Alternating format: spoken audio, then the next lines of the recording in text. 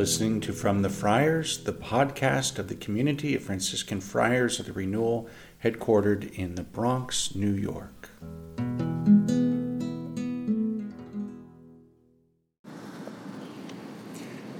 May the Lord give you his peace. A word of special thanks to the newly ordained brothers. For many of them, I was their vocation director or postulant director way back for the last 4 years, walking with them as the director of priestly studies.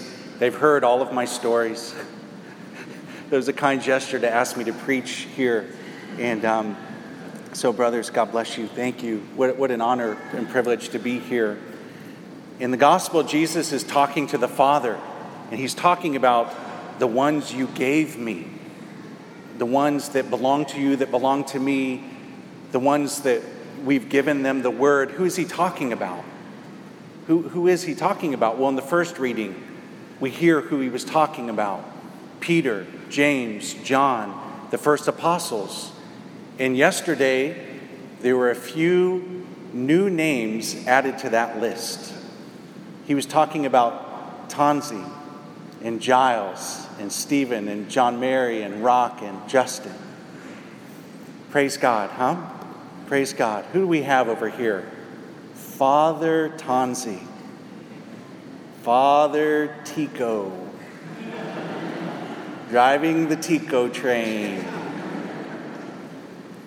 I remember when you were Peter, there in London.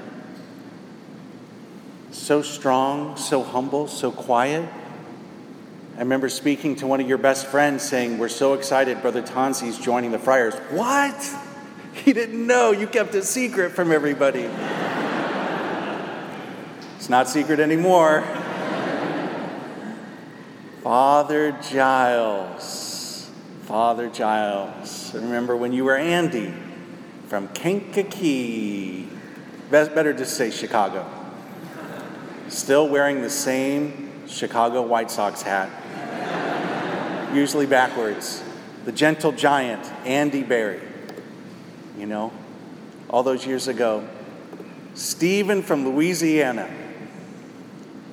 Wrestling alligators. And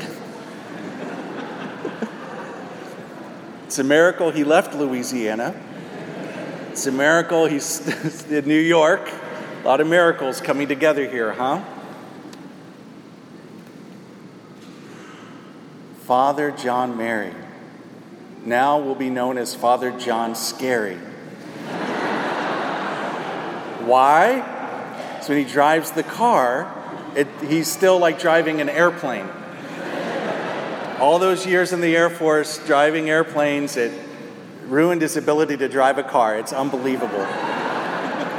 A navigator instructor, right? Constantly missing his turns. It's amazing. Father Rock and roll. Rock and roll. Remember when he was Keith the Welder from SoCal? Who was that? Oh, the guy that looked like the Wolverine. Remember? Oh yeah, okay, we remember him, yeah. Father Rock. What an appropriate name. He's a solid man of God. And side note, the wine that's being used today for the liturgy, Father Rock made in the basement. He's like a mad scientist down there. What a blessing. And Father Justin. Tony from Twain Hart. The philosopher from NorCal. So it's different from SoCal, huh? It's two different worlds there. So here we are, you know. Here we are. What a blessing. What a grace. And what a gift you are. Those words of Jesus, Father, this gift that you've given out of the world. What a blessing. And these guys also are really, really bright. They got all the awards. You know, they know their theology so well. And so I was wondering, what am I going to say about the priesthood? They don't know, and I'm not going to be able to say anything. They know. And brothers, I was thinking yesterday, you know, we were there, we witnessed the solemnity of the liturgy, this handing on. You received a sacrament. The sacraments are so amazing. You, as a priest, you truly are a man caught up in the midst of the mystery, huh? And the sacraments are interesting, aren't they? Whenever you hear the word sacrament, you immediately think of the elements that Jesus used, right? We think of water, for baptism. You think of the oil, the sacred chrism that's used in baptism, it's used in confirmation, and on their hands yesterday, that anointing of the hands to offer sacrifice, the oil. You think especially of the bread and the wine. The bread and the wine that Jesus took at the Last Supper. He instituted the Eucharist and the priesthood at the same moment. These two have an intimate connection, as you know. And to that list, I would like to add the water, the oil, the bread, the wine, and you. In some way, you yourself are the matter, like the laying on of hands on you. And there is an intimate connection. What the bishop did to you yesterday is very similar to what the priest does to the bread and the wine. Right? There's the laying on of hands. There's the prayer for the Holy Spirit. And there is a change.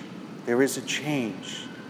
And in a very special way, as a priest, you're configured to Christ to be Jesus. To be Jesus. That makes you a little nervous, right? To think about how the bread and the wine, how they are made. How they are made. How they come together. First, they're harvested, the wheat and the grapes. And then they're crushed. They're crushed. Ground into flour. Pulled together and fermented for the wine. And then they receive the dew of the Spirit and the fire of the Spirit to become bread. And brothers, as you stand at the altar every day, and as you hold the bread in your hand, you look so closely, and as you hold the chalice of the wine, and you look down, and Jesus borrows your person, he borrows your hands, he borrows your voice, and you speak those words, "This is my body, this is my blood," and you hold before us the mystery of Jesus himself. The priest sees his own reflection in the wine as he looks down. And as you hold above the host, it's as if you're holding a spiritual mirror that we look into, and we see the face of Christ. And the priest, you see your own face at that moment. This mystery of what we become in persona Christi. Tremendous. Tremendous. And I want to conclude with an apology. And I want to try to bring it together here. When Jesus multiplied the loaves, it says that he took it, he blessed it, he broke it, he gave it, this daily bread. The Last Supper, those same verbs are used at the Eucharist. He took, he blessed it, he broke it, he gave it. And the same mystery is happening in your lives, brothers.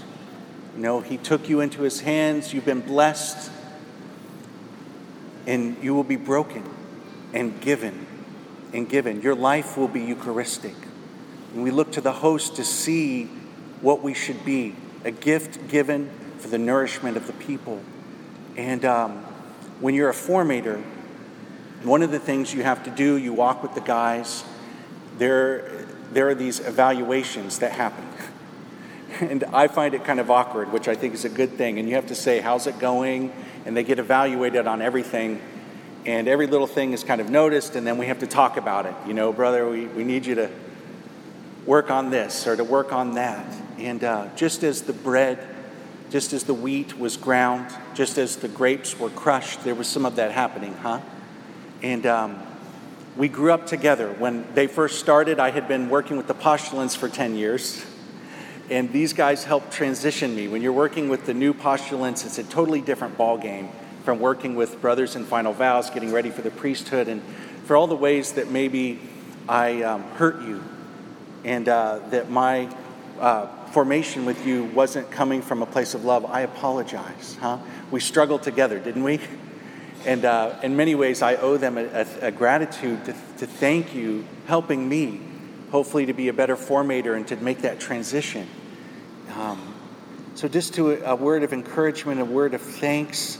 You know, brothers, when you're at the altar and you hold that piece of bread and you hold that chalice of wine and you look upon those elements so closely, and we're there and you see that, and you hold in your hands the mystery of yourself, this call to be taken into the Lord's hands, to be blessed, to be broken, and to be given. Your own humanity, even as wounded and as imperfect as it is, Jesus says, perfect. So all of those chats about things that you're struggling with, it wasn't because the church is looking for perfect men before you can be ordained a priest. If that was the case, there would be none of us here. Rather, the risen body of Jesus still had the wounds, and the bread is broken before it's given. So your weaknesses and your imperfections that are there, that will be how Jesus will use you to minister to others. There's a mystery.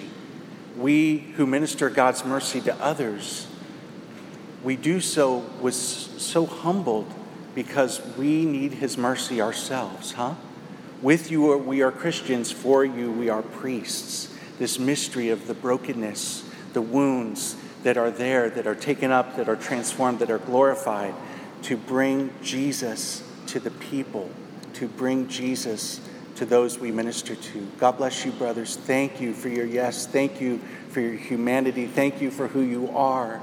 Thank you that you are new priests, new doorways through which Jesus comes into the world. Thank you. Give us Jesus.